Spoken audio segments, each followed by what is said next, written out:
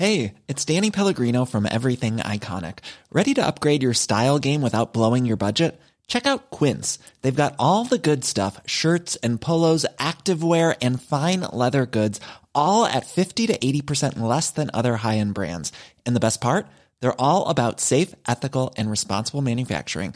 Get that luxury vibe without the luxury price tag. Hit up quince.com/upgrade for free shipping and 365-day returns on your next order. That's quince.com/upgrade.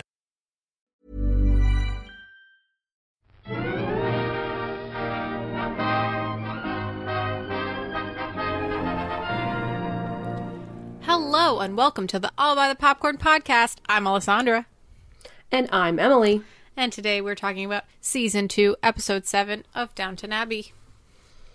One more episode left of Season 2, Alessandra. And then we have the Christmas special. Which is technically a part of Season 2, or is that technically Season 3, or is that just its own thing, or... I don't know, man. The British love their Christmas specials. They sure do. If anything, I've learned, British people love Christmas specials. They're a very important part of television. Yes. They're very important. It's not what we have here in America. So without further ado, I will play the Downton theme song here.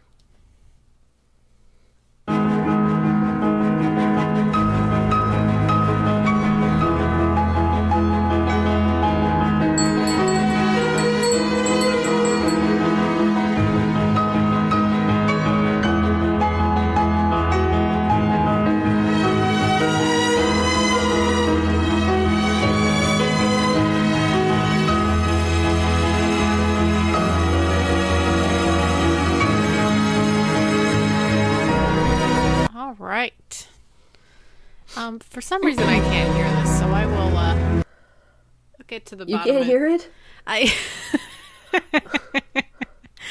Is that bad? Does that mean it's not recording the sound? No, it's definitely recording the sound. Okay. So, that's good, right? Yeah, it's good. It's definitely fine.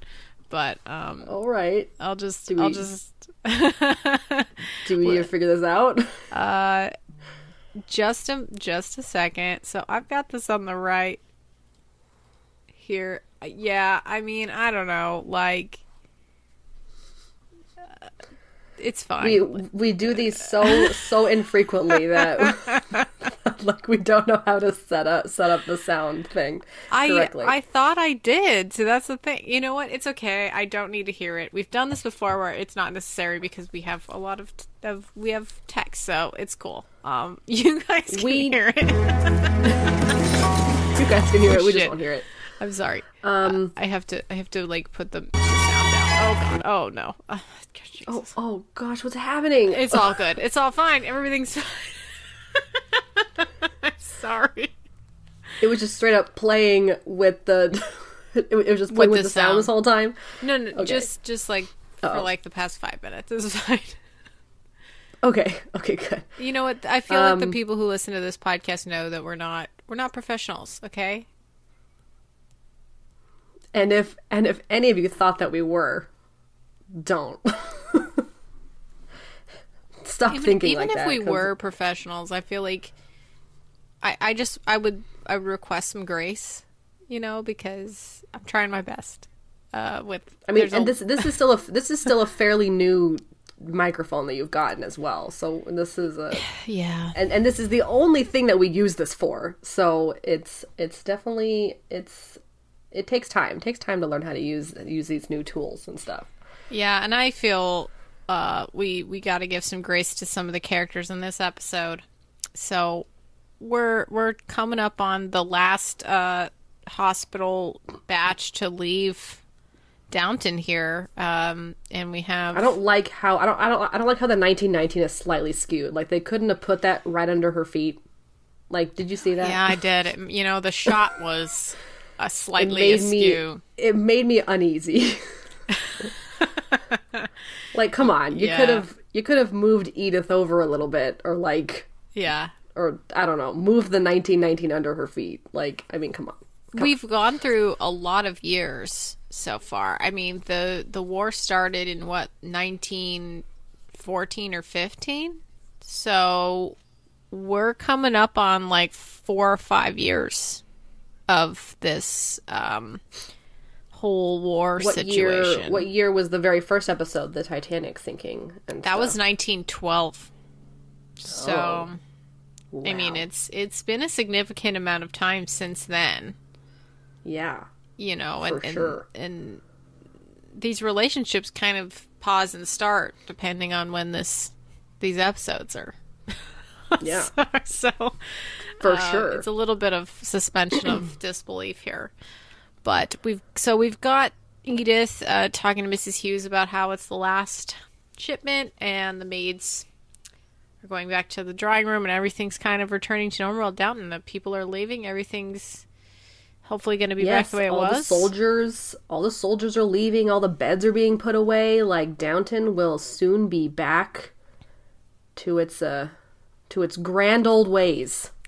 And we have Cora and Robert having a talk, just kind of talking about stuff that's going on. She asks about Bates, and he's like, well, I'm going to keep him on. It's clear that his wife committed suicide, and there's no reason for me to believe otherwise, so I'm going to keep him on, obviously. You sure about that, Robert?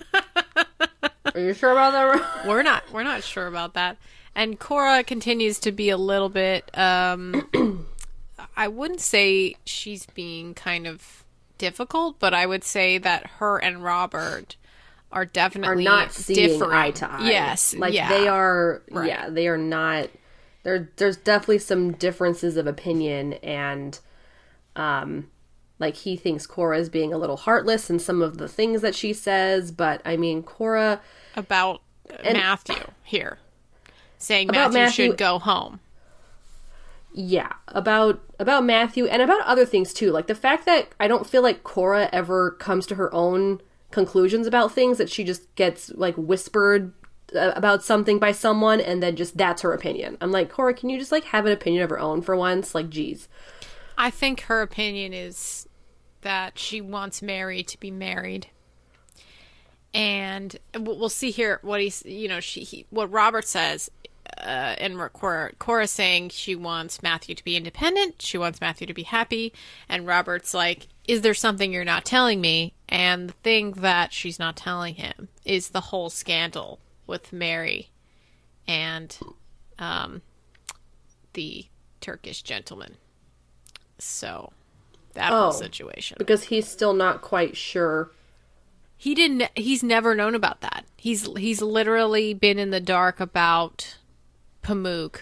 I thought he heard about the rumor and just blew it off as a rumor. I thought it had come across his. I don't think so. Like I don't recall him actually reacting to that. So I don't think he even knows anything about Pamuk, which is why Cora is pushing Mary to get married so fast as well, because she wants her to, get this whole thing behind her by getting married.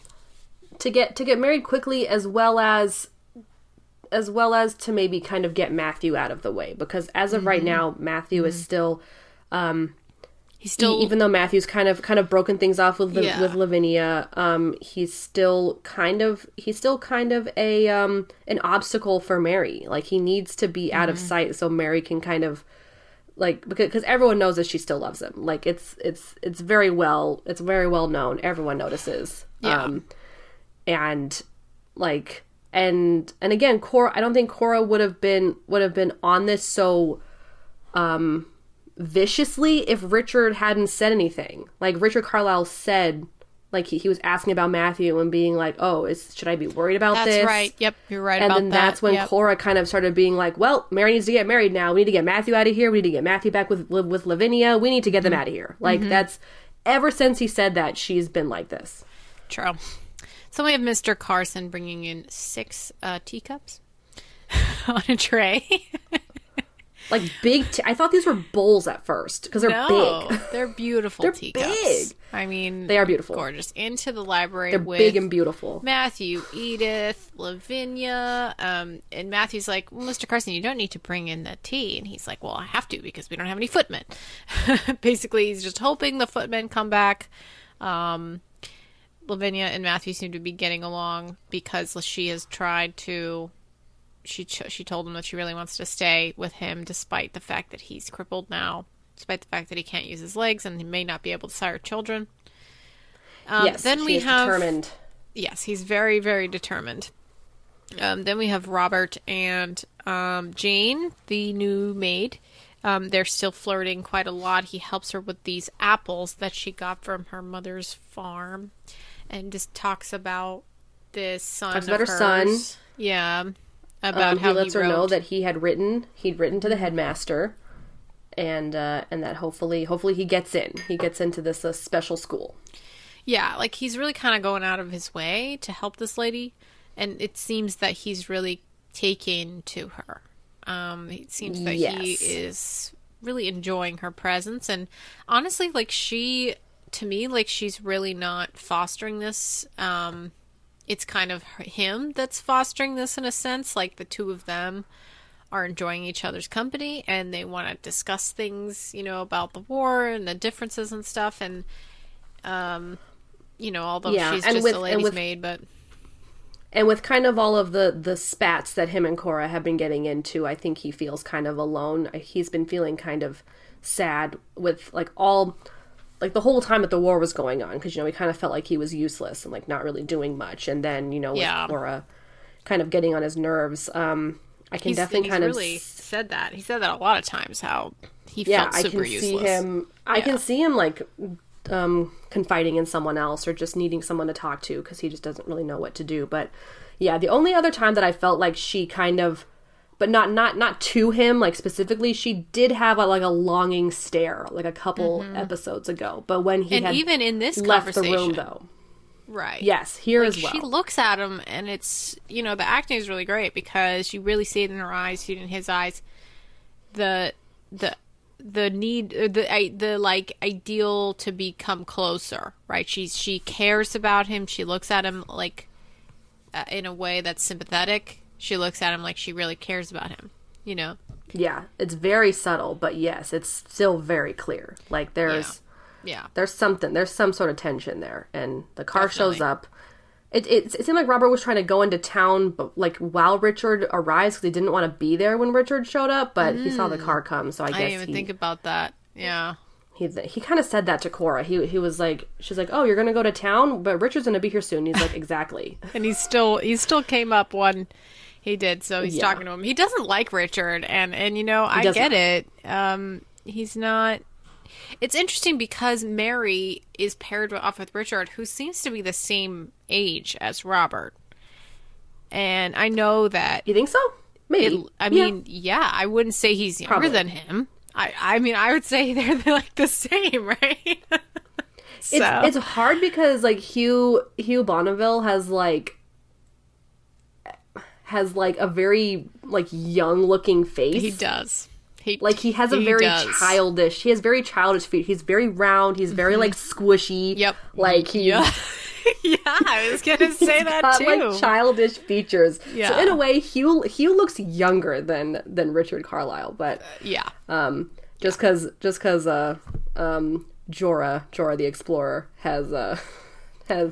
he's got a weathered face. He does. He's very handsome. He's very handsome. He's very rugged. Yes. He's very rugged looking. Yeah. Much less pudgy round. Yes. Not much as... less pudgy round smooth. Yeah. A little bit more chiseled.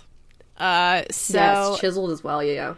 Then we have Mrs. Patmore walking into everybody sitting at the table. We've got Thomas there. We've got O'Brien. We've got the Bates and Anna. Yes. As all the soldiers are leaving, people are asking Thomas, hey, Thomas, when the fuck you getting your ass out of here? And he's like, oh, I've got plans. Is this where he kind of... I think he just says, I have plans. Nothing really substantial. I mean, I can play a little bit. You want to play something? Yeah, I'll just play a tiny bit of this conversation because I think what it leads into, we just kind of hear what's going on with him. Tempest the wind to the shore, lamb. What about you, Thomas? How much longer will you stay? Well, now the last of the invalids are gone, I suppose I'm finished. I'll report to Major Clarkson, but he won't be taking anyone on. I suppose the hospital will revert to the way it was before the war. Where will you go? What's it to you? Bitch. He's so mean. I know. What the hell? Like, what's it to you? I know. Why do you even have to ask that? I'm going to Nunya. Nunya business. Where will you go? I'll tell you where I'm going. Into business. It's all set up. Do you mean black market business? Don't look so surprised. Found a dealer, and as soon as I make the payment, I'll have the supplies. Where will you keep them? I've got a shed in the village, and I get a banger to deliver the stuff. Okay, so obviously you just heard Thomas is going to be somebody who gets a bunch of supplies and sells, I guess, to people like Mrs. Patmore, food and things. So, but are these... So these, I guess I'm trying to understand, these supplies, they're not necessarily like illegal because people need sugar. They're just things that are not in large amounts of quantity because of the war. And they were kind of bought or procured, like maybe in an illegal way, like possibly getting them from a military shipment or like something else. Like, is that kind of why it's like black market supplies? Yeah, I think because he's kind of selling it on the side. That it's like he's not supposed to be selling this. It's not like he has like a license to sell this stuff. And I guess where he's getting it from is a little bit shady. So yeah, he thinks that he kind of says it more once we get to the shed, but he kind of says like, oh, he got it from military, like from like military orders or something. I don't know. Like it was just procured in very different ways. And, of course, O'Brien is worried about him. She's like, okay, how are you going to do this? Tell me all the details. Where are you going to live? I would like to know. Because, obviously, she cares about him. And she wants him to be okay. But she's very worried about this situation. She's worried that he's not going to have enough money. She's worried that this is a very risky business, which it is. So, yeah. Then the dressing gong rings and everybody goes out to dress, and Bates and Robert are together, and Robert again tries to inquire about Mrs. Bates in a very forward manner, basically kind of asking him, she must have gotten this poison somehow, and kind of bringing that up to Bates. She's like, well, she got it. She must have gotten it somewhere to want to kill herself, right? Right, yeah. So Robert's kind of like just thinking out loud and just kind of just saying stuff. And he says something like maybe a little inappropriate or like offensive. And he's like, oh, sorry, I was just, thinking out loud. And Bates is concerned. He's definitely, this is on his mind and he doesn't really quite know what to do. He's a little worried. And speaking of inappropriate, we have Anna being asked into a room by Sir Richard Carlisle alone. Yes. Which, I mean, I would, alarm bells be ringing, come in here to my room by yourself, please, without the door open. And she doesn't want to go, and she kind of like gets in there, and he closes the door, and he basically asks her if she could check up on Lady Mary for him. She knows that she's not going to be coming with them to the new house, but just the fact that he would ask Anna to come, to basically spy on Lady Mary is insane to me. Because he knows that Mary loves Anna. Why would Anna want to betray her like this? It's kind of crazy. Yeah, it's kind of a mess up on his end. I mean, the fact that Anna is so close with all of the girls. Like, she's been with the house for a long time. And just to have some rando come in, like, even though he's betrothed to Mary, like, just to think that she would kind of go behind Mary's back like that. Like, that's like that was really a mess up on his part. I know. Like, what kind of person does he think that she is? Like, somebody who would be influenced by money. I just don't think that that's definitely not the kind of person that Anna is. She's definitely more morally upstanding. You know, it would have been better if it was, I don't think he understood that. Like, if it was Ethel, like, still living here, or even O'Brien. Definitely. Like, O'Brien would have done it. Like, definitely. Like, he definitely went to the wrong person, like, to do this. Yeah. I mean, O'Brien maybe, but, like, O'Brien would have even probably told her mistress, right? So it's like, you know, maybe just Ethel, who just lived for herself. So right, exactly. Yeah, but so Anna leaves this conversation just like, well, that was fucked up. Yeah, she's like, who am I going to tell first? Like, that's basically what's going to happen. Yeah, this whole situation here. So apparently, Robert didn't know that he needed to wear like a certain dress, and I don't know. I was a little like confused. A dressing coat? Yeah, like he needed to dress up. So he said, I nearly came down in a dinner jacket because he thought we weren't going to have any guests. He thought it was just going to be a regular night. And I'll just play a little bit of what Violet says. A jacket tonight. Really? But why not a dressing gown? Or better still, pajamas? Or better still, pajamas. She was like, yeah, so I guess thinking that a dressing gown would, like, for whatever is just basically the same as PJs. And it's like, and I understand that Violet and Isabel and even Matthew and Lavinia are still like guests, but like they're also family. So it's like and I don't know, probably things were a bit more casual during the war. Like this episode's kind of like, oh well, things are now changing a lot because of the war, and so I mean, he probably just thought he didn't have to wear such a fancy outfit for dinner. I mean, you'd think you wouldn't if you were around family. Yeah, and everybody's talking about all of the changes too. It's like you know, Isabel's saying women are wearing shorter haircuts and shorter dresses. Skirts. Yeah, and like, you know, different kinds of clothes. I think more like loose fitting tops, like better for working. Mm-hmm. Like, and she's saying that working it's a lot easier. And then, you know, Violet's like, I disagree. I think tight stuff's best. And you know, everybody's kind of having this conversation about the changing times, and you know, and I feel, you know, this is definitely to me one of the conversations that feels very authentic to this time period.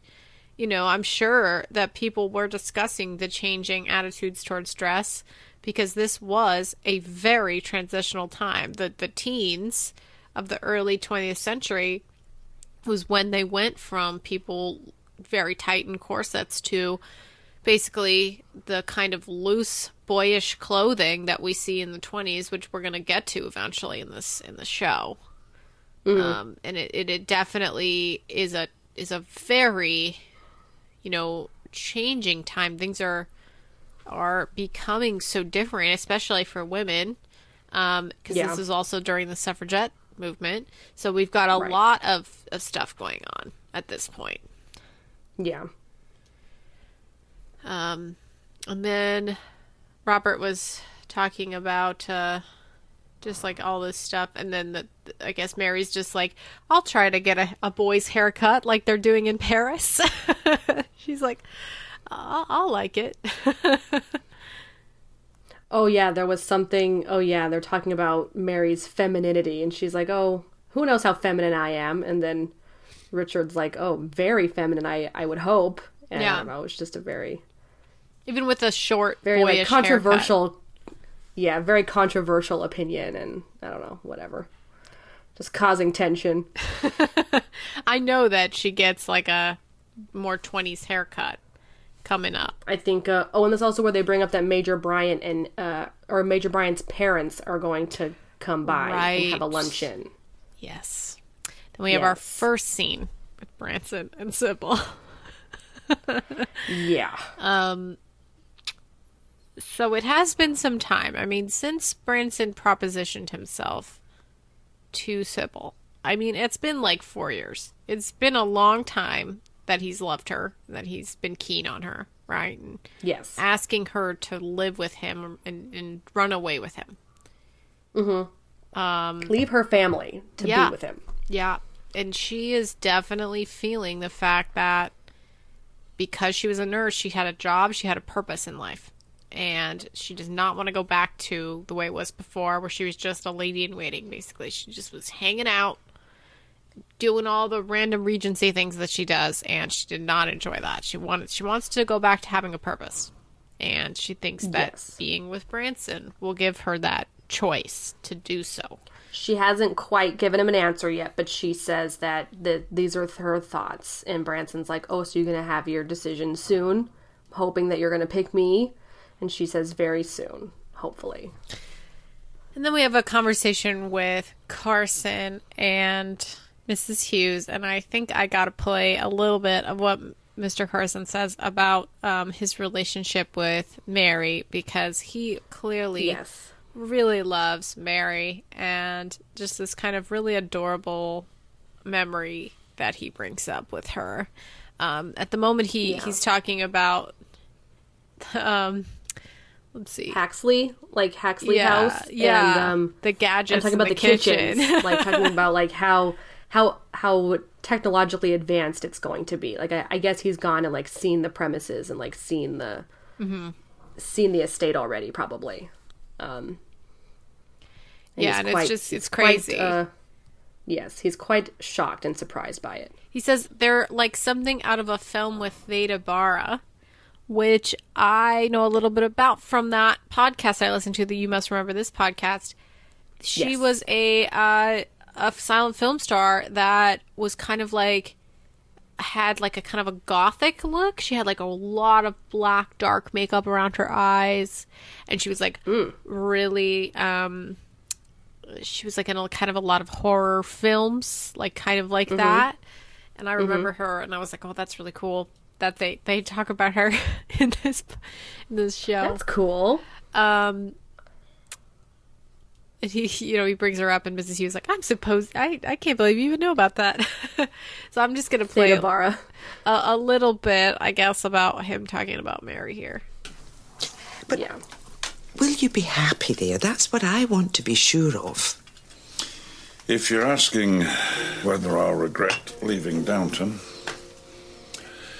I will regret it every minute of every day. I thought I would die here and haunt it ever after. Well, then. You see, I think I can help her in those early years when it's important to get it right. And if I can help her, then I must. I wish I could understand. To me, Lady Mary is an uppity minx who's the author of her own misfortunes. You didn't know her when she was a child, Mrs. Hughes. She was a guinea a minute then. I remember once, she came in here. She got to be more than 4 or 5 years old. She said, Mr. Carson, I've decided to run away, and I wonder if I might take some of the silver to sell. Well, I said, that could be awkward for his lordship. I suppose I give you 6pence to spend in the village instead. Very well, says she, but you must be sure to charge me interest. Okay, that was very cute. So he's just talking about how much he cares about her, and we'll kind of get back in touch with that in a moment when she talks to him, which we're gonna see in like a couple scenes. And then Anna comes in, and she's like, Mrs. Hughes, I have to speak to you. I guess I should just speak to both of you. And I guess this is when Anna tells them about how Richard Carlisle propositioned her to spy on Mary. So yes, she tells them this. And popping over to Bates and Matthew. Matthew brings up like what it means to feel a slight tingling in your legs to Mr. Bates. More than a slight tingle. More than a slight tingle.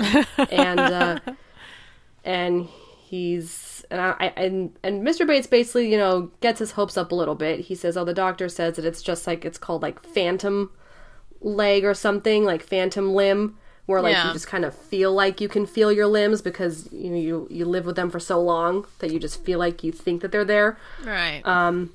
But I feel like what? I just feel like there's a better way to test this. Like there's a lot of skin on your leg. There's a lot of movement. You could like play around with them. You could like reach down there, touch a bunch of points in your body and try to feel where you can feel it. You know what I'm talking about? Yeah. Yeah, probably. Like do some exercises, like try to see if it's actually coming back, because if you can feel your leg, you can feel your leg. If you can touch your knee and feel your knee, then that's a good sign, right? Yeah, you'd think so. You would think so. Yeah, they're not just like dead weight on your body at that point. They're like, I can feel my knees now. When I touch my knees or whatever. But I feel a knee there. Yeah. Yeah. I'm not sure, but Matthew is getting into some good spirits. Mr. Bates is really sweet and says, you never know. Things could come around, and he says not to tell anyone because he doesn't want to get anyone else's hopes up. Then we have Mrs. Hughes visiting Ethel, just basically telling her, okay, come to Downton at this point. Major Mustache's parents are going to be there, so come, and then I may be able to get the mother, Major Mustache's mom, away so that she can meet the son and get on her good side first. But, it might not work, so just don't get your hopes up and all that. I'm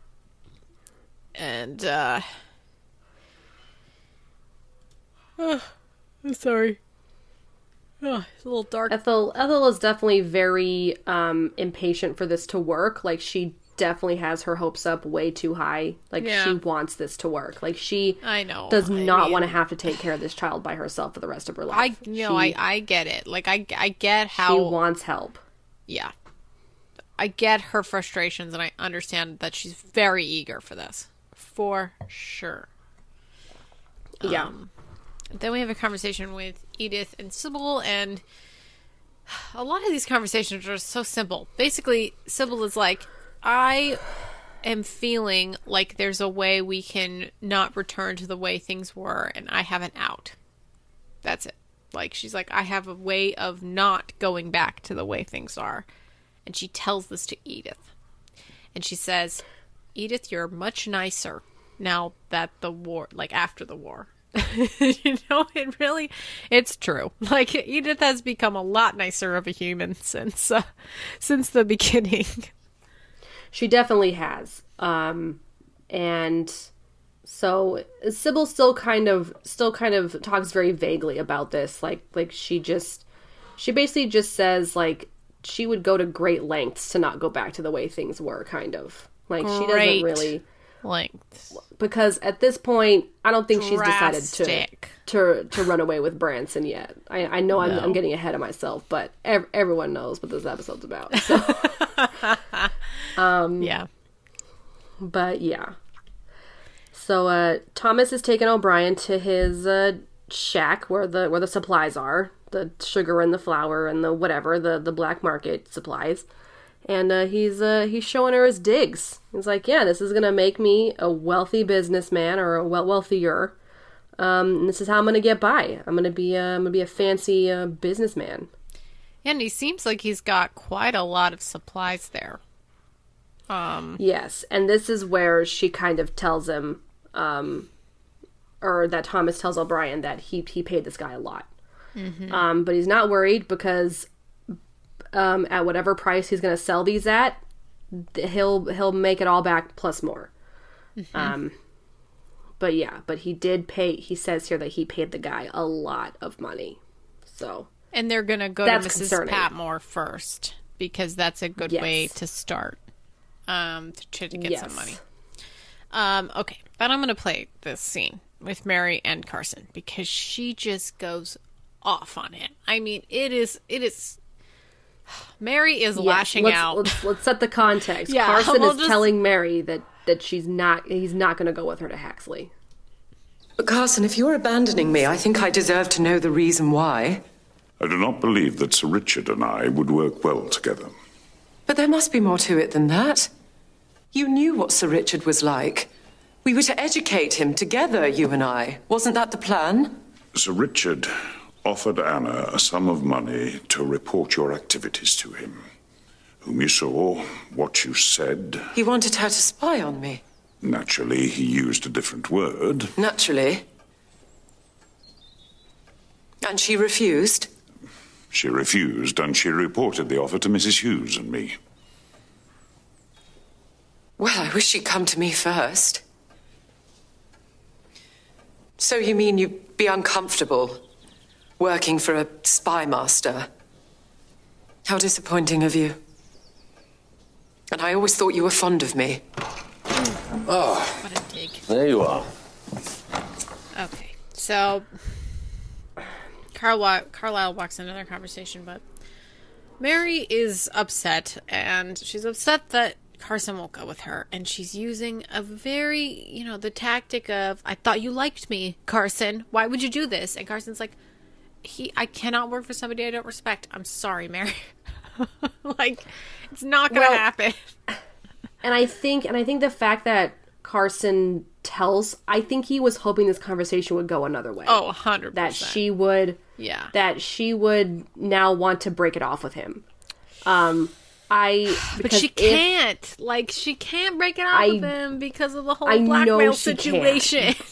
I know she can't, but he doesn't know that. And it's because at first when he said this, I was like, oh damn, if Mary's gonna stay with Richard, wouldn't Carson want to be there to back her up? Have someone there to be there for her if shit goes downhill, if shit hits the fan. Yeah. But I think when he first brings this up to her, he's thinking this conversation is gonna go another way. Oh shit, this dick was gonna spy on me. I'm calling off the wedding right now. I think that's how he. But he she wanted knows to go. how he is, and she's kind of accepting it. But she's not happy about it. Yeah, ever since that kind of a very aggressive scene with the two of them, she is definitely not happy with her current situation. Yeah. But, now that Mrs. Bates is dead, I guess Carlisle really doesn't have to reveal her secret, but he did do her a solid. So then we have Robert in this insane scene where he goes and talks to Jane, who's she's what is she doing? She's wiping down the crystal. Yeah, she's wiping the dishes. Robert just comes in to say that, tell Carson that I'm in the dressing room. And he sees that she's, around the wine, and he's like, oh, this is a wine that we wanted to try. It's new. It's whatever. And then he kind of, just lunges at her. This is a tiny little room, okay? And he pops himself in with her, and it's a very small little room. It's a really weird situation. Yeah, he's like, I'm foolish. I've lost my way. And he's looking at her. Yes. And he just, jumps on her and kisses her.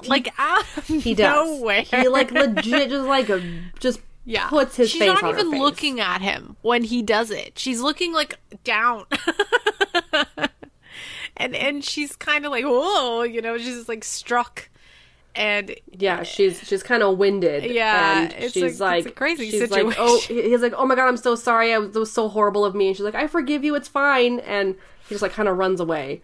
Yeah, and she's telling Carson, Lordship wants you, and blah blah blah. And he's like, are you all right, Jane? And she's like, yeah, I'm perfectly fine. She doesn't even say, oh, lady stuff, and then runs away. She does. She could at least give some kind of excuse that Carson wouldn't bother. Yeah, no, she's just like, oh, yeah, things are great. Bye. And she's very not smooth at all. Not smooth. And then Carson goes to tell Robert that he's actually not going to be leaving Downton. Yes, and I think, is this where he brings up what happened as well? He brings up the spying thing, right? Doesn't he tell Robert? Yeah, he says he doesn't want to work for a man he can't respect and all that. So he definitely, I think he understands the situation. And no one really likes, the Carlisle. Like, he's not a very likable guy. Yeah, no, he's not. And then Anna goes to talk to Mary and is like, and Mary's like, you should have told me first. You shouldn't have told Carson and Mrs. Hughes. And of course, she's making Anna feel like shit now.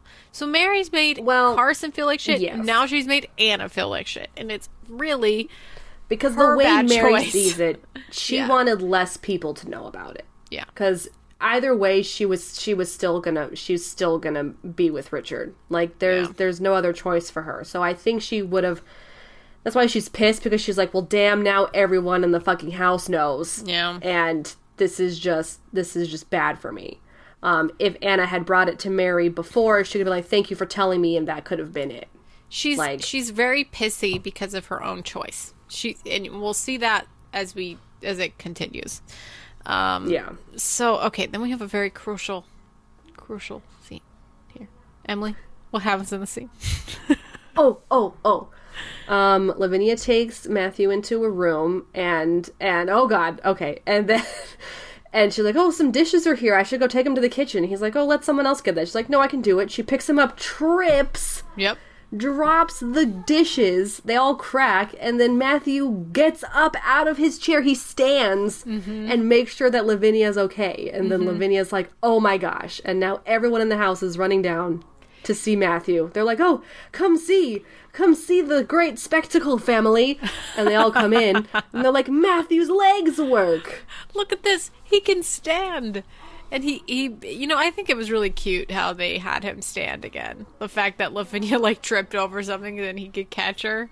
It was kind of adorable. Like, it's not like she was in a lot of danger. If she tripped, she'd probably be okay. But he stood up and, it was... I mean, she tripped over a whole ottoman. That could have been way worse. That could have been way worse. Everybody all their surprised reaction faces are hilarious to me. Like, we looked upon them and they're all just like, oh my god. Like, if we were acting in that situation, just trying to act surprised and happy, it's such a, to me, it's such a disingenuous kind of way, because know they're all acting, so it's like, oh my god, wow, Matthew, you can walk, you're fine. Oh my gosh. It's just really silly. But Robert was very sweet about it. He goes up to him, he goes, oh my boy, I'm so glad. Clearly, and then it's just Robert really he just makes it clear that he really cares for Matthew more than his own daughters so much. And in this situation, this is exactly what, this whole episode he really sees Matthew as a son in a level more than his own daughters. And that's what Cora, I think, is trying to explain as well, which is why they're at odds as well. So this whole dynamic. And I mean, he has 3 daughters.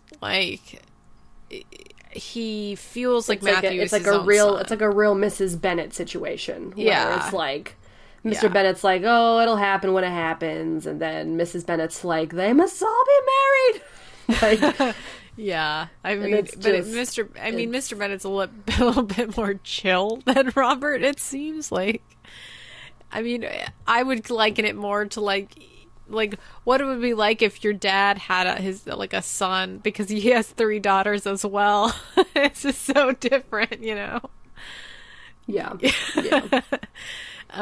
So then we have the doctor here to evaluate Matthew's condition, and the doctor's like, well, I thought you were never going to be able to walk again, but this other doctor thought otherwise, but I didn't want to say anything, because I didn't believe that you could walk again. And yes, another doctor I get consulted, saying that it might just be a spinal shock or something, not really a sever or a tear or anything serious. It was just shock and a lot of bruising and a lot of inflammation that hopefully will go down, and then you'll be able to use your legs again, because Yeah, but basically he just says Matthew needs to take it easy, and that his strength will come back and he'll be able to, but he can't do too much too quickly. I mean, totally. I mean, if you should take it month by month here. Like, don't just, you got to go to some PT, you know? Yeah. You got to do that shit. Sure. You got to learn how to walk again, okay? Like, that's not hard. Like, that's not easy, all right? Like, it's a very difficult situation. Okay. Yeah. Then everybody's like, oh, okay, we should all do dinner. And Crescent's like, oh, God. I don't have enough footmen for this shit. Oh, gosh. Oh, and Violet's, like, very happy.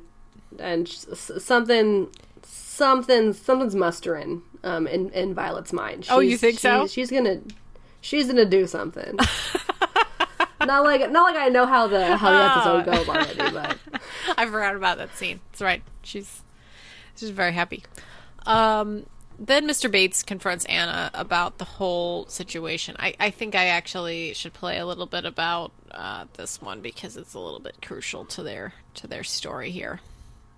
The little situation. No, tell me. I've got time. It's just something his lordship said recently I can't get out of my mind. How Vera must have bought the poison and taken it home with her. Yes, I suppose she must, and it's a terrible thing to think of. But she didn't. I did. What? Months ago, before I left, Vera said we needed rat poison, and I bought it. It was arsenic, and I've been thinking that's what she must have taken. Have you told the police? No. Tell them. If you don't and they find out, it'll look bad. But wouldn't I be asking for trouble? You're asking for trouble if you stay silent. Anna? Okay, so apparently he had bought this arsenic for her months before, and he's like... Yeah, rat poison. Yeah, like, which is, something that you buy. And it's just kind of insane that, like... Why would the police find out that he was the one who bought this for her? Like, why would that matter? Like, you bought it for rats or whatever because she asked for it, and, like, it's in the house. Okay, she took the arsenic. Like, I don't understand, like, like, if it's her choice to eat the arsenic, like, you can still buy the arsenic, but it's not like you're the one. Like, I don't understand how they would find out that he was the one who bought it. I think... Yeah, I mean, I think the fact that the arsenic was just in the house it just might be turned around to look like he could have still taken it and given it to her. But what if she bought the arsenic? Like, she could have easily bought the arsenic herself. I mean, how would the police know? I mean, that's true. But again, if arsenic for rat problems was like a common thing to have in the house, then honestly, anyone who comes into the house could have, anyone could have done this. Like, if this is just a standard thing that's in the household, like, I don't know. I think it's just the fact that he bought it. I don't know why it has to be because he bought it. Like, yeah, she could have bought it. Like, I don't know. It doesn't matter if he bought it. I mean, she could have literally decided to die, gone out, bought the arsenic, and killed herself in the same night. Yeah, at this point, at this part of the episode, it's not like it doesn't seem like a huge deal. But then something kind of comes up later that makes it a bit more serious. So I think they're just building up to this point. Again, this, like, Mr. Bates is just worried because he should be. Like, yeah. Totally. the fact that his wife is dead and he was just visiting her is grounds enough to make me think that he murdered her. I know, right? Okay, so then Carlisle at dinner is just talking about how he really, really wants this place done, like at Haxby, like as fast as possible. He's basically like, I need it to be done so that we can move in, and then we can, like, But he also wants to sell it. He's wondering, he's wondering if Haxby is even a good place for him and Mary. He might want a place that's farther away from Downton. He literally says, Downton. I want it to be farther away. And yeah, he said, who knows if that'll even be good. Maybe I should just steal Mary and take her far away from here so none of you guys can talk to her again. Exactly. He's got nefarious, like, intentions. And then Matthew's like, this is a great time to tell everybody that Lavinia and I are still married. And Mary's like, yeah, great. I want to die. We are back to being engaged. Yeah, he's like Lavinia, she's been a real stubborn mule. She never left my side. She is. I mean, she loves him a lot. He's a good guy. I know for the fact that if she was going to marry me while I possibly couldn't have kids and have a proper life or a proper marriage, then that makes me know that she loves me more than I could ever know. So he was like, the wedding's back on, and we'd love to have it at Downton. And like, we want to get married here with you guys. Robert's like, sure, you shall have it here, my son. You know, just like basically.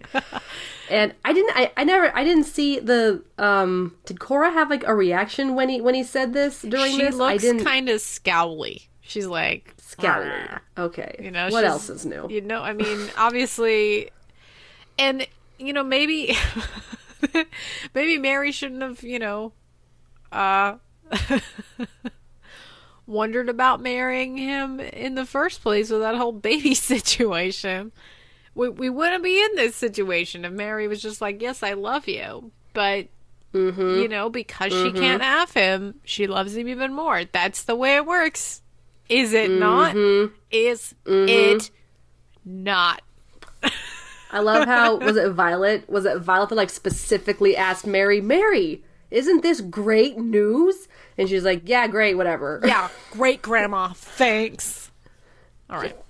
Yeah, Granny, it's super great news. So this is the night where Sybil decides. And I think maybe we should play this here. Yeah, whatever, why not? So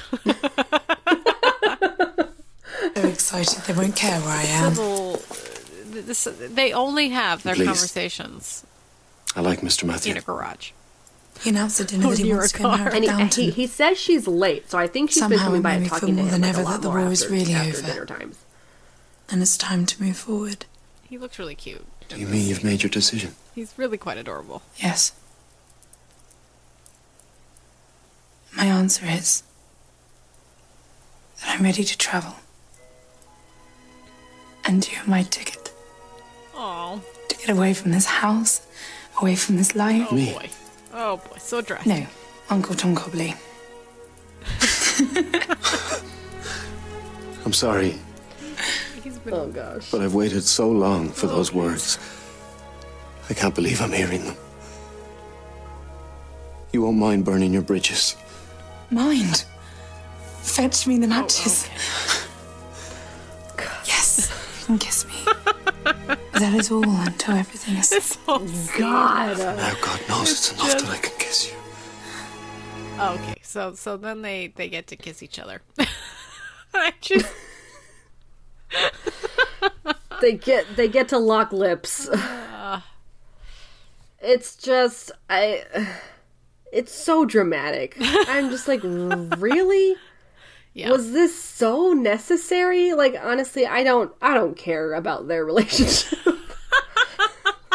Like, I really don't care. I think that they want us to care. I think that the writers are like, oh, I know for sure they want us to care, but that's don't tell me who to care about. I'll tell you who I care about. Yeah. All right. So how dare you? Then we have Robert and Cora disagreeing about this whole situation with Matthew.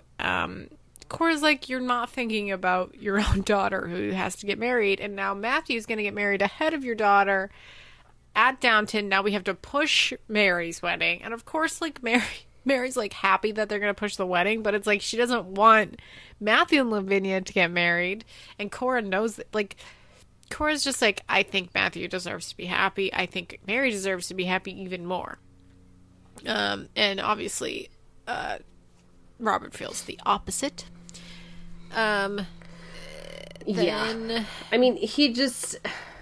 I don't... Like, again, he's really unaware. Cora's aware of everything, and she's really just trying to... Like, the more time that... I mean, and Cora's right. I mean, as much as Cora annoys me, and I don't want to be on Cora's side, she's right. Like, I mean, if she truly wants Mary to get married to Richard Carlisle, then they really just need to get this done. It's been like over a year. Like, yeah. Like, it needs to get done because there's a lot of other factors. But anyway, then we've got Thomas trying to convince Mrs. Patmore to buy his flour and stuff for this. Well, yes, they have to cake. start making a wedding cake, and they don't have much stuff. So they're like, perfect. Let's take this time to try Thomas's products. Yes, goods. His goods. And then they kind of settle on basically, let's let Daisy make the cake with my supervision. Well, Daisy asks to. I don't really know where Daisy's getting to, but she's like, Mrs. Patmore, could I try and make this wedding cake? She's and she's like, why? Why would you want to do that? And she's like, because I want to know. I want to know how. And if it's horrible, then you'll have enough time to make another one if it's disgusting. Yeah. There's plenty of time. I don't really know where I don't know where Daisy's getting at with this, but she really wants to make this cake. I mean, I think Daisy is showing a lot of initiative. I think Daisy is suddenly trying to not feel so bad for herself and actually get her, maybe she's got a goal to become a cook for a household, Maybe. She does help Mrs. Patmore a lot. She does, and that's a pretty worthy goal for what she wants to do. If Daisy wants to become a good chef, she definitely should try. So she says that, and then Mrs. Patmore's like, okay, well, you give me the supplies, and I'll decide if I want to pay you or not. Right? Like, you give me these things, Miss Patmore definitely covers her tracks. Yeah. She's like, let's just wait and see till I get here and see how they work. Yeah. But yeah, so now we have the luncheon with Major Mustache's parents, who is Hagrid. Is it? I thought it was just Mr. Gibbs. Yeah, that's Hagrid. Are you sure?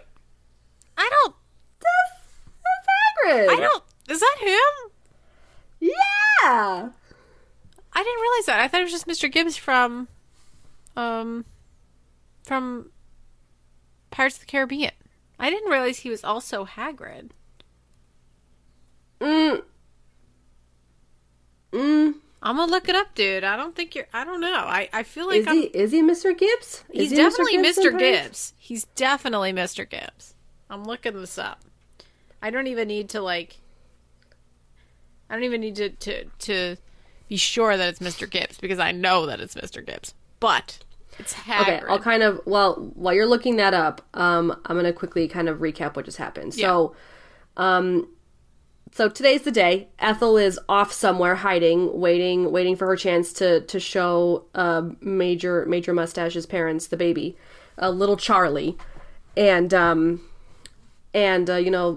Mrs. Hughes is like, can I show Mrs. Bryant somewhere alone or something? And they're like, no, it's fine. We can take her in and whatever.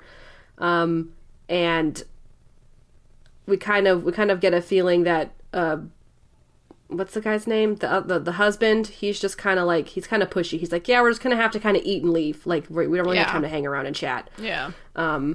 So again, I don't know why this luncheon. I don't know why it really happened in the first place. But I don't know why it happened. I really don't. They came there. No, Hagrid is played by Robbie Coltrane. This guy is this guy is Kevin McNally, who is Gibbs. He kind of looks like Hagrid. No, I'm like, God, what are you talking about? No, he looks like Hagrid. He's Gibbs. Okay, he's definitely Gibbs. I'm wrong. I thought he was Hagrid. He looked like Hagrid. Okay, but you recognized him. So then, obviously, Ethel and this chunky baby are downstairs, just chilling. Wait. Yeah, Miss Hughes comes in. She's like, it didn't work. I tried to get her alone, and it wouldn't work. And the husband's like an asshole. So like, this isn't gonna work, Ethel. No. She's like, you should just leave. Yeah. Good summation of this, because we gotta keep going. All right. We gotta get it. Not every episode needs to be an hour and 30 minutes. No, it does not. Okay, Daisy is like, I will make this cake. Okay. That's this. Oh, this is where she says it. Yeah, I don't know why we needed that scene, but all right. Then we Whatever. see Ethel. Yeah, again, it's dumb. I don't. Then we see Ethel running. Oh, yes. She's like going out of this dungeon, the underground. Yeah, she runs past the kitchen. Yes. And Miss Patmore's like, "What's that, Ethel?" And Daisy's like, "Who?" Did she have a big... And I love it because Mrs. Patmore's like, did you see what she was carrying? And then Daisy was like, no. And she's like, oh, okay. Well, I'm just going to keep it to myself then. she's like, all right, then let's just leave it at that. I fucking love that. I fucking love it. She's like, I'm not even going to start rumors. I'm just going to keep it to myself. I'm definitely liking Mrs. Patmore a bit more. Yeah. She's really great. Like, she's a really great character. All right, so now everyone's eating lunch. What are they talking about? This whole situation. I mean, I definitely got to play the part. Shit show of a scene. I know. Oh, Ethel, she comes in. All right, you gonna play it? I'm gonna play. Ethel runs in, and we'll just play from this part. I do have to say, notice how quickly Major Mustache's dad just jumps on this. Like, it is too fast. Way too fast. Yeah. What's on her? Yeah, he was prepared. I know what this is. Mrs. Hughes, I don't think it's quite the right... I'm stopping. Oh, because since Cora was Until about my aware say. of the situation, she knows what's happening. This is Charlie. boy. Your grandson. Shit. He's almost a year old.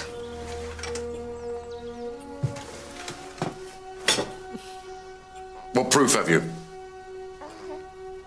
What? I say, what proof have you? If my son was the father of this boy, where's your proof? Have you any letters, any signed statement? Well, would there be any letters? We're in the same house. I think she's telling the truth. I'm not interested in think.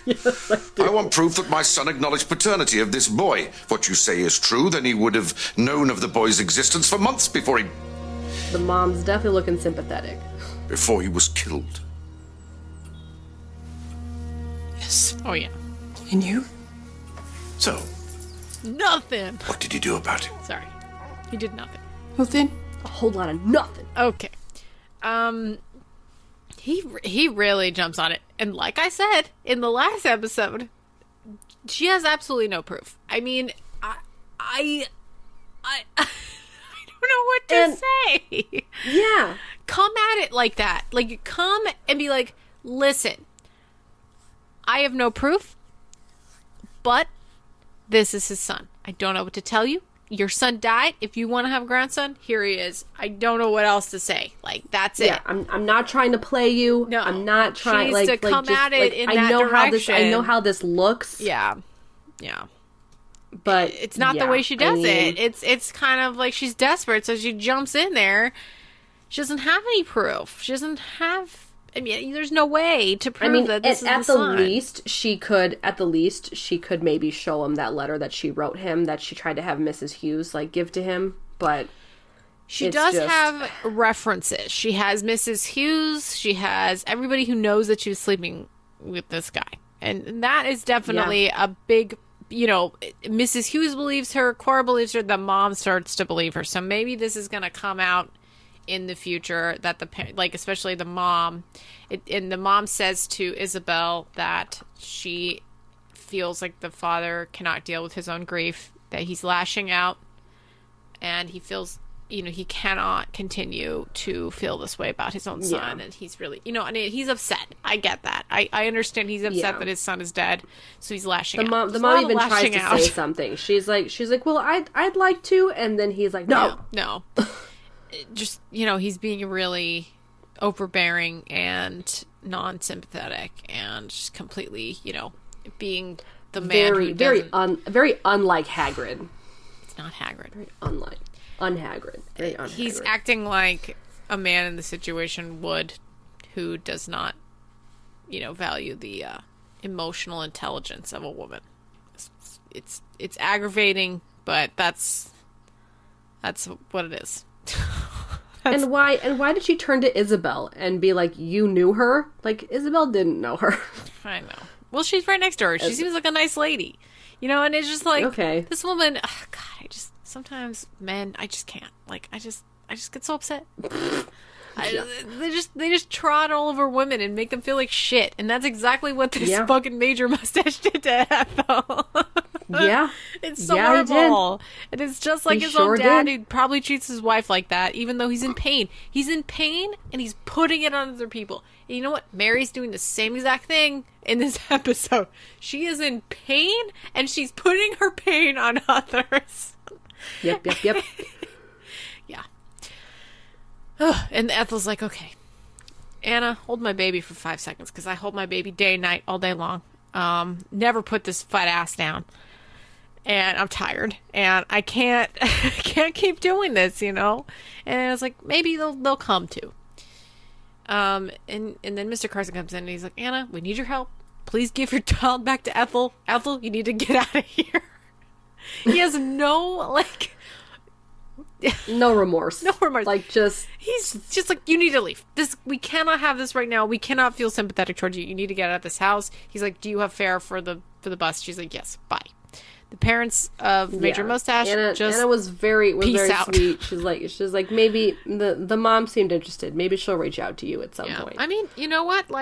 I think that's what's going to happen. I think the mom's going to be like, listen, there's no other way we're going to have a grandchild. I think if Mrs. Hughes believes that this is the child of this person, and she clearly does, I think, she might come around and be like, there's no, either we have a grandchild or we don't have a grandchild. It's your choice, terrible man, dad, grandpa. You know what I mean? Like, Major Mustache Grandpa, you're horrible. You're just a really mean person who does not have any love in his heart. And yeah, I mean, think about it. You lost your son in the war. Yeah. Having another one might fill that void a little bit. Just a little bit. It might help to care for a little... Might help to care for another human being. A little baby. A little baby. You could start from scratch. Maybe make this one not an asshole. Maybe make this one less of a dick bag. Yeah.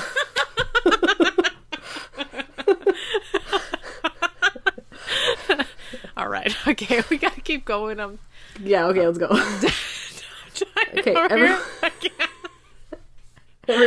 Everyone's in the drawing room. Richard is like, people need to know my 2 cents. He's like, this lady's a fraud. She was totally trying to dupe him. And they're like, Richard, this is not the fucking time. And this is when Mary really kind of lashes out. She does. When she did this, I was like, oh, Mary. I'm gonna put it again. The truth is, Ethel's made her choice, and now she's stuck with it. That seems a little hard. Now she's stuck with it. Does it? Aren't all of us stuck with the choices we make? Yeah, oh, it is. Okay, so aren't all of us stuck with the choices we make? Yeah, Mary. You don't need to be such a bitch all of about us it. stuck with the choices we make. Like, damn, I know. Really... It was really right on the nose she of looks that one. so angry. I know. Like, she's just so done. She's done. She's fucking done. She really does not want to be married to Richard, and no one wants her to either. It's like, except for Cora, and that's like it, It's like, oh yeah, that's because Cora doesn't know about what he did, so it's just like, okay, so Thomas brings all the supplies to Mrs. Petmore. She's like, wow, I can't believe you got a hold of all this stuff. And he's like, okay, what am I going to get paid? And she's like, let's wait and see how the things taste, and then I'll let you know. Like, let's see how everything works. She should have just tasted it right there. Like, I don't know what she was doing. All of this could have been, like, avoided if she literally just took a pinch of it, put it on her tongue. The sugar, the like, everything. Just like, okay, Is this good? No? All right. Like, that's it. Like, that's all you need to do. Oh, God. I mean, I guess. I just don't know how they know what plaster tastes like. Well, it doesn't taste like flour. For sure. I mean... For sure. Let's think about that one. Plaster does not taste like flour, and obviously Mrs. Patmore knows what flour tastes like. I haven't tasted plaster, but I guess it doesn't. Okay. Oh boy. All right, we'll get there. Okay, so then Violet comes into Matthew's room unannounced to have a personal conversation with him. She's like, may I please? And she's like, no, stand up. She's like, so cute. She puts her little hand out in her gloved hand. She she's thinks like, that his legs are gonna just stop working again. Like, she's just like, no. I know, she's really cute. Yeah, she's really adorable. She comes and sits down. Yeah. She's like, I just wanted to chat with you and not be disturbed. It's like, I'm happy you're recovered. She goes, Mary is still in love with you. Yeah. Basically, that's it. She just says, listen, if you have any kind of feeling towards Mary, she's still in love with you. I know Lavinia's a good gal, but that's not what we're talking about here. Let's not muddy the waters with Lavinia. You love Mary. Mary loves you. And then marriage is a long business. Yep, it's a long business. And Matthew's like, well, Lavinia, came to my side. She did this and that. And she's like, yes, she's like, I'm not saying Lavinia's not a bad person. Yeah. I'm just saying that marriage is a long business and you need to make sure you marry the right person. And, I get it. Like, I feel, even though Lavinia's a good person, even though she did this thing, if Matthew does not want to be with her long term, and he thought about it at one point, but he still loves Mary. We all know this. He still wants to be with Mary. Mm-hmm. It's like, does he want to be with Mary for the rest of his life, or does he want to be with Lavinia? And it's his choice now because he can walk. Everything is different now. Yeah. The world is in the palm of his hand now. Yeah.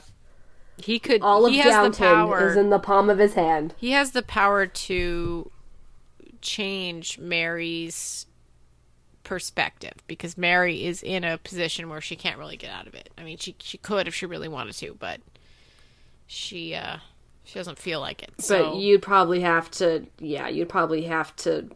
I don't know, make some kind of crazy deal with Richard to call off this wedding, or Richard will have to do it. Like, you have to, do one of those crazy stunts from those sitcoms and make the person hate you so much that they just want to call it off. Yeah, but also not write anything bad about you in their newspaper. You know what I mean? Right, that too. So that's a big deal. He kind of has some power to make her feel like shit. Okay.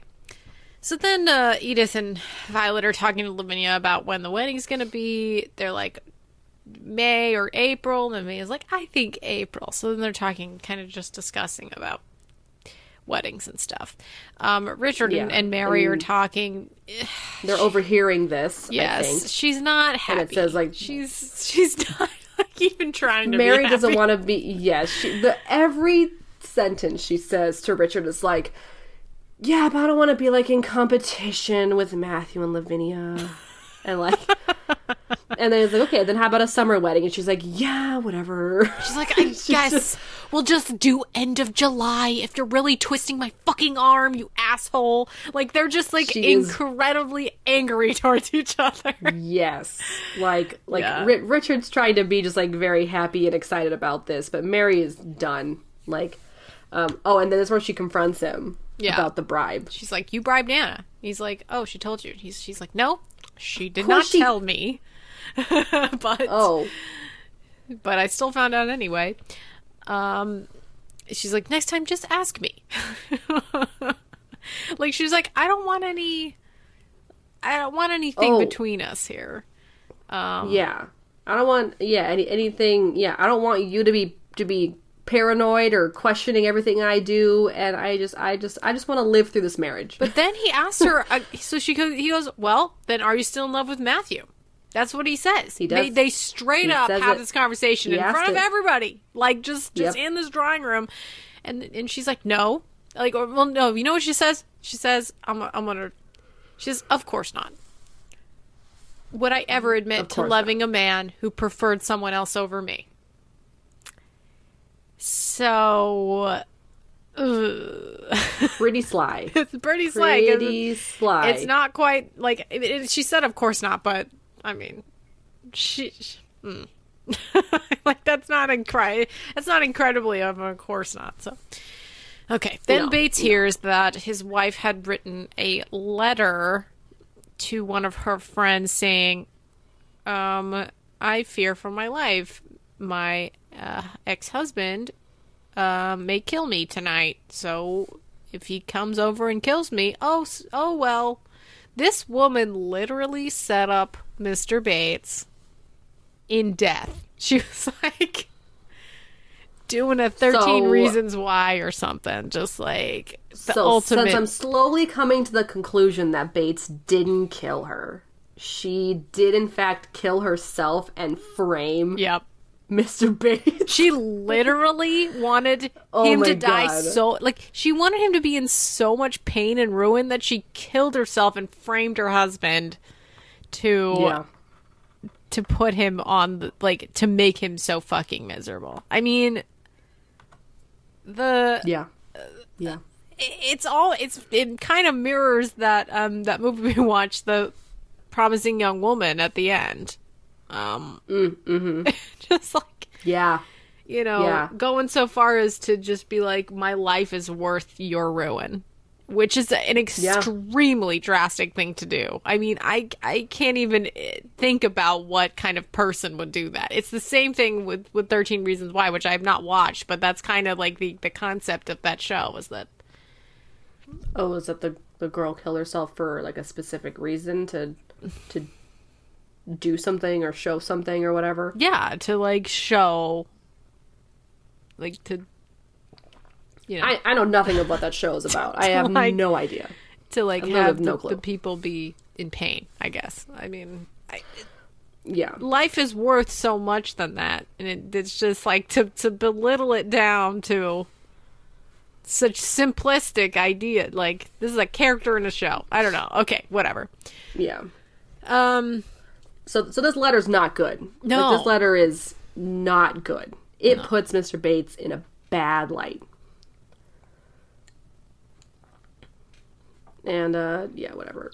It's a conversation. Whatever. I'm glad that's the end of that situation in this episode. Okay, then Mary goes to Sybil's room. You know what? We can speed through this shit. Mary goes That's right. Sybil said she wasn't going to dinner because she was feeling sick. Do we mention that? No. She said Sybil was not at dinner because she said she was feeling ill. Yeah. Mary goes up to her room. She can't get into her room. Anna comes down to Mrs. Hughes and's like, "Can I have the extra key?" Sure. Okay. She gets the extra key. She goes up there. They find a note that Sybil's room is empty, and they find a note. They read it. She's like, "Dear family, I'm leaving. Fuck you." Dear family, I've decided I'm going to go a different way with my life. With Branson, the chauffeur. The chauffeur? Yes, the chauffeur. But because Mary and Anna found it, it's kind of safe right now. They're going to go get her. Edith and Mary go to the rescue to save Sybil from ruin. They drive there because Edith knows how to drive. Sybil and Branson have run away. It's exactly like that. I mean, I don't think the rest of the family would be in ruin as it is in Pride and Prejudice. Because that's kind of the idea with that time period. No, I said it wrong. Sybil has run away. With Branson. I love it. Okay. Yeah, but I don't think the rest of the family would be ruined. I think they'd be okay, but it's Sybil that would not be okay. Daisy's up at like 4 in the fucking morning, checking on these cakes. I don't think it's that late. I don't think it's like midnight. Miss Pepper comes in and she's like, "What are you doing in here, you crazy girl?" And they're like, "Oh, let's test the cake." Yeah. Like, "Let's try this cake that you made, Daisy." Sure, it doesn't taste like ass. Oh, it tastes like ass. Oh, it tastes like ass. Yeah, it's pretty clear that it tastes like ass. But like, "Oh, it's disgusting. This flour, these ingredients are disgusting." And then they go and taste the stuff, and they're like, "Oh, this stuff's nasty." Yeah. Oh, it's 2/3 plaster dust. Oh no, that's so bad. So it's all bad stuff, and she's like, "I ain't paying Thomas for this shit." Yeah, totally. And then back to the they spot the car. Yeah, it's at this inn called like the Swan Inn or something. When I was watching this, I was like, "There's 2 cars in the whole county. That's gotta be it." Yeah, exactly. That's what I was thinking. The only other car is a bus. In that car that they're driving. Oh, it's right, the Swan Inn. Okay, yeah, they're at the Swan Inn, and they burst into the room. Sybil's in the bed. Branson's sitting in a chair, I guess, gonna sleep in a fucking chair. And Sybil's gonna sleep in her corset and everything in the bed for the night. I mean, what the fuck? Like, duh. All right. they walk in and they're like, oh, great, nothing's happened. And she's like, of course nothing's happened. We're going to elope tomorrow, not tonight. So freaking ridiculous. They convince Sybil to come home, basically like, listen, we approve of you guys. Mom and Dad just need to come onto your side. At least they would be like aware of it. You don't need to do this in the shadows. You guys can basically just come to them and be like, hey, we're together. If you hate me, I'm sorry, but this is the way it is. And, you know, at least she'll be coming to them in the daylight, and they'll respect that a little bit, which this is not going to go over well anyway, but just like... Of course not. Of course not. And Branson is so, like, paranoid. He's like, oh, they're just saying things to get you to come back. And you know, he's looking at Sybil. Sybil's, like, looking like she's having second thoughts. And he's just like, you're thinking about going with them, aren't you? And she's like, well, of course I am. They're my family, and I don't want them to hate me. Yeah, but she's like, I still love you, and I still want to be with you. So this is not... Yeah. So she's like, let's do this the right way. I don't know why she didn't think about this. I don't understand why she didn't think about this herself. She's a smart girl. It's not like she could have just, like, thought, maybe we should just tell them. Like, maybe this would be a better idea than us running away. No, she literally didn't even think about it. And she had, like, 4 years to think about this. Yeah, I don't know what happened. Like, I don't know how she didn't. Yeah, I don't know. Did your AirPods die? Really Is that why you're talking about? They did. Yeah, they died. Talking to me on the phone. Yeah, they sure did. Poor Branson though, because like he just wanted to be with his love. Like that's what he wants. Look how sad his little face is. He's so sad. And Mary's so like, sad. Do you want money for the room? He's like, no. He's like, no, I can handle things on my own. Okay. Then the next morning happened, and the girls aren't down for breakfast, and they're like, oh, they're probably just sleeping in. I hope they're not getting the Spanish flu. Cora's there. Yeah. The Spanish flu. Oh, God. She says she's up early, because normally she's not up this early. Yeah. Robert's usually, I guess, eating breakfast by himself or something. I don't know. Which we do see. She's never eating breakfast with them. Yeah, and she says, Isabel wants me to help her with her refugee project, and he's like, oh, I thought getting her onto that was supposed to get her out of your hair, and she's like, oh, well, I have a lot more time now. She's like, and I just don't want to get restless, so maybe I need something to do. It's kind of cute, yeah. She's definitely, like, being like, oh, you know, I do care about things, and she gives him a little kiss on the cheek, and I can tell that he's feeling a little bad about the situation with Jane, because he totally just kissed this other girl. I mean, that's not cool, you know. You can't do that. You're married. Yeah.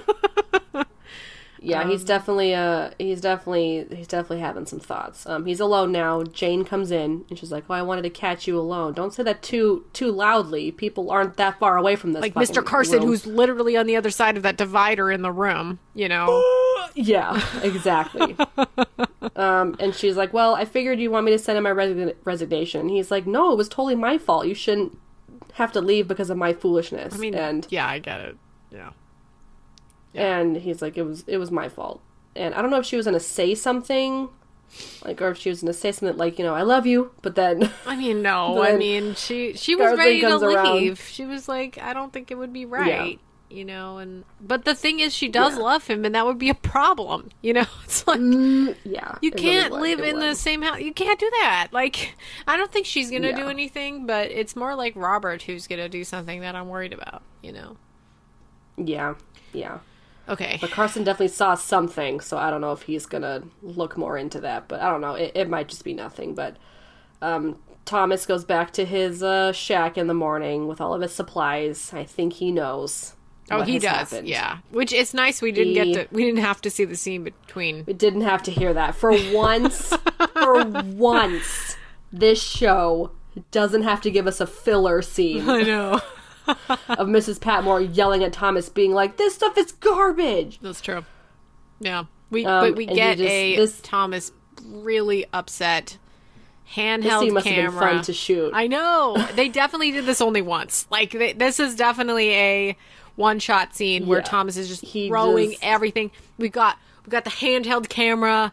We got the like messy kind of look as he's throwing things, slashing things, really, really upset.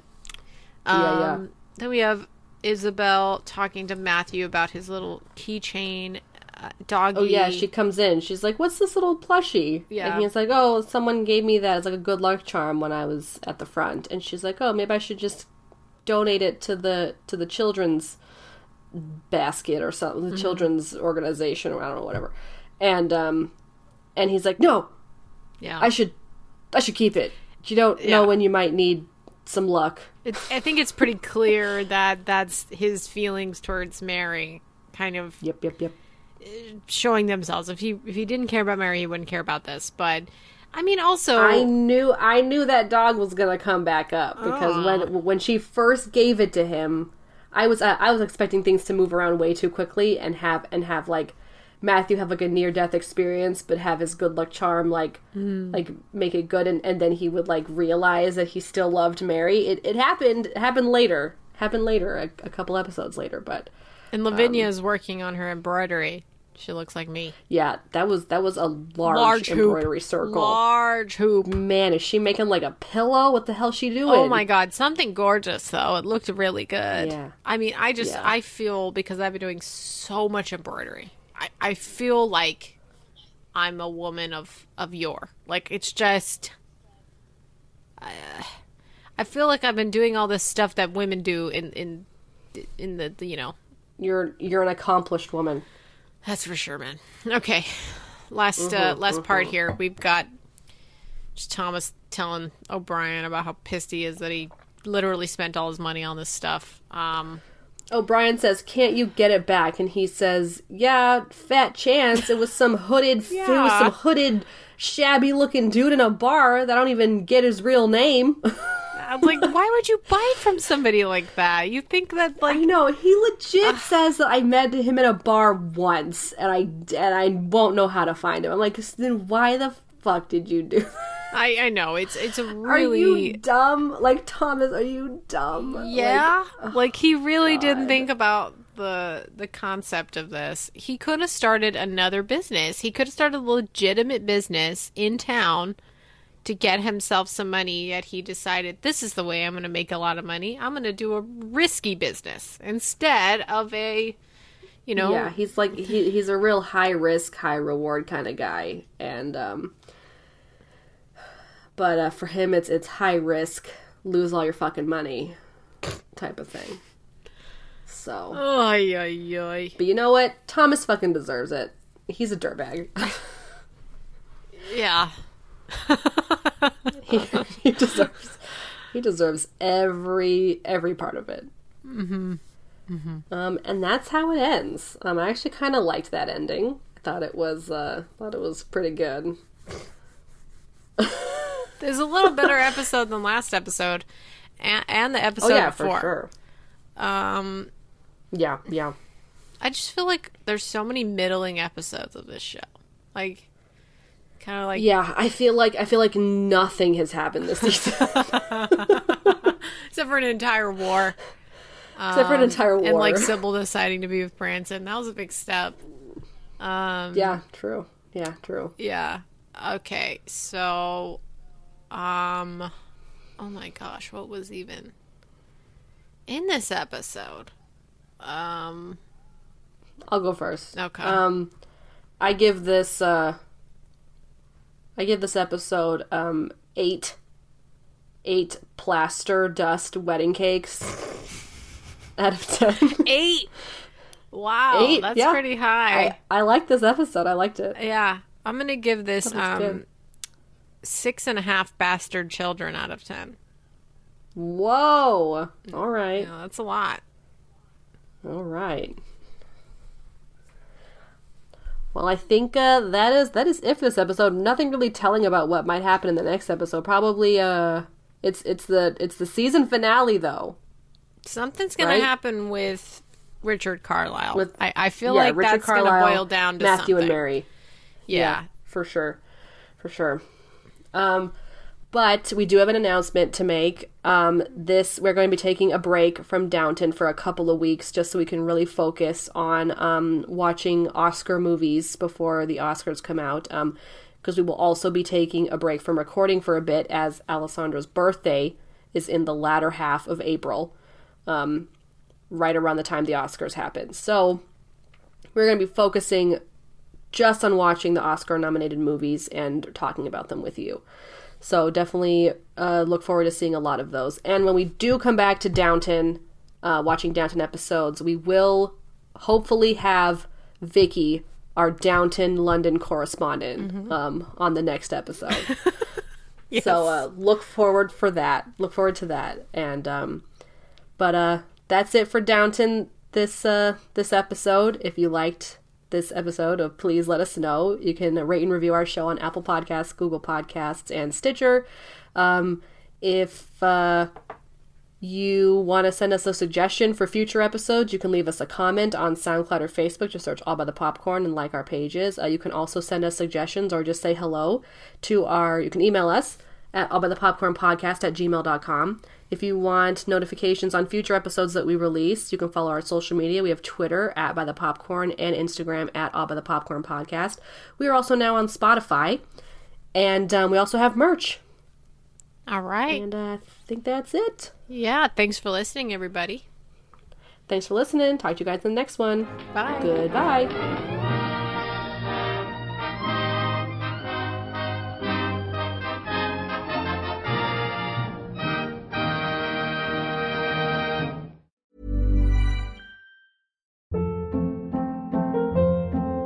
Hold up. What was that? Boring. No flavor. That was as bad as those leftovers you ate all week. Keke Palmer here. And it's time to say hello to something fresh and guilt-free. HelloFresh. Jazz up dinner with pecan-crusted chicken or garlic butter shrimp scampi. Now that's music to my mouth. HelloFresh. Let's get this dinner party started. Discover all the delicious possibilities at HelloFresh.com.